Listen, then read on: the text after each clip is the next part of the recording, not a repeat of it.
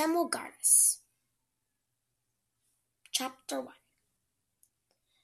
On a February morning in the year 1609, a small thin-faced man made his way over London Bridge.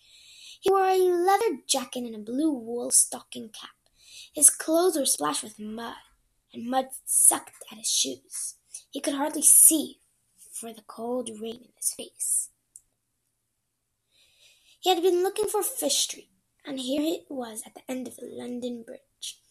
Now he was looking for a house on Fish Street, a great stone house not far from the bridge.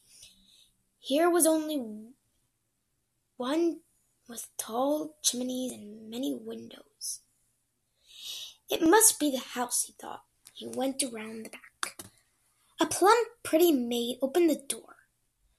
"Would this be the Trippett house?" he asked. She looked at his muddy clothes. "What do you want?" "A word with Mistress Freebold, if she's about." "Mistress Freebold? Oh, you mean Annie. You can't see her," said the maid. "She's sick abed. Could you just let her know there's someone here from America?" "America?" The maid stared into his face. "Then you must be—" She was gone. He heard her crying out, "Amanda! Amanda!" Someone came running. Someone cried, "Father!" And a girl was there. She looked no more than 10 or 11, a pale little thing with great dark eyes. She stopped, she said in bitter disappointment. "You're not my father."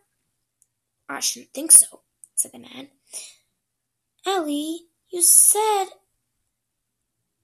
she was, I thought, So you're James Freebold's girl," he said.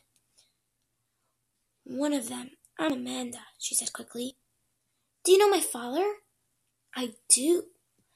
And I saw him not too many weeks ago. We were together in America on the colony of Virginia. I'm a sailor, you see, and my ship was there." "And you saw him?" Her eyes were bright again. "Was he well? What did he say?" "He was well enough for all I could see. He's bit the house in Jamestown, the only town there anyway. When my ship sailed, he asked if I'd stop for a word with his family in London.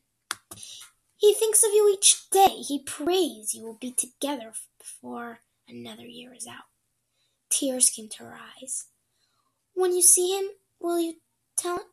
"I'm not going to be seeing him again," the man broke in. "It's a long, hard voyage to Virginia. I will not be going back." "Oh," she said. Someone was calling, "Amanda!" "You're wanted," he said. "I'll make my leave."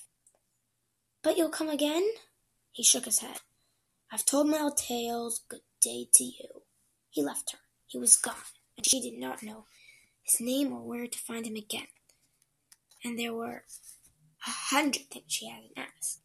She hadn't even said thank you. She took a step after him, but Cook's voice called her back. "Amanda!"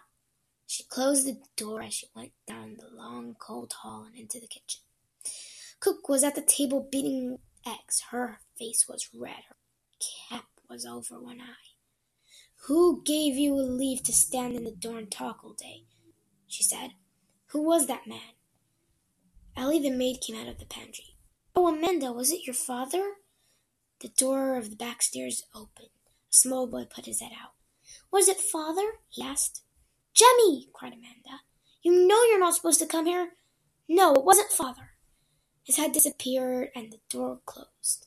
Amanda told Cook and Ellie. "It was a sailorman back from Virginia. He saw my father there. He talked to him. Father's well. He built a house and he thinks of us." Cook gave a snort.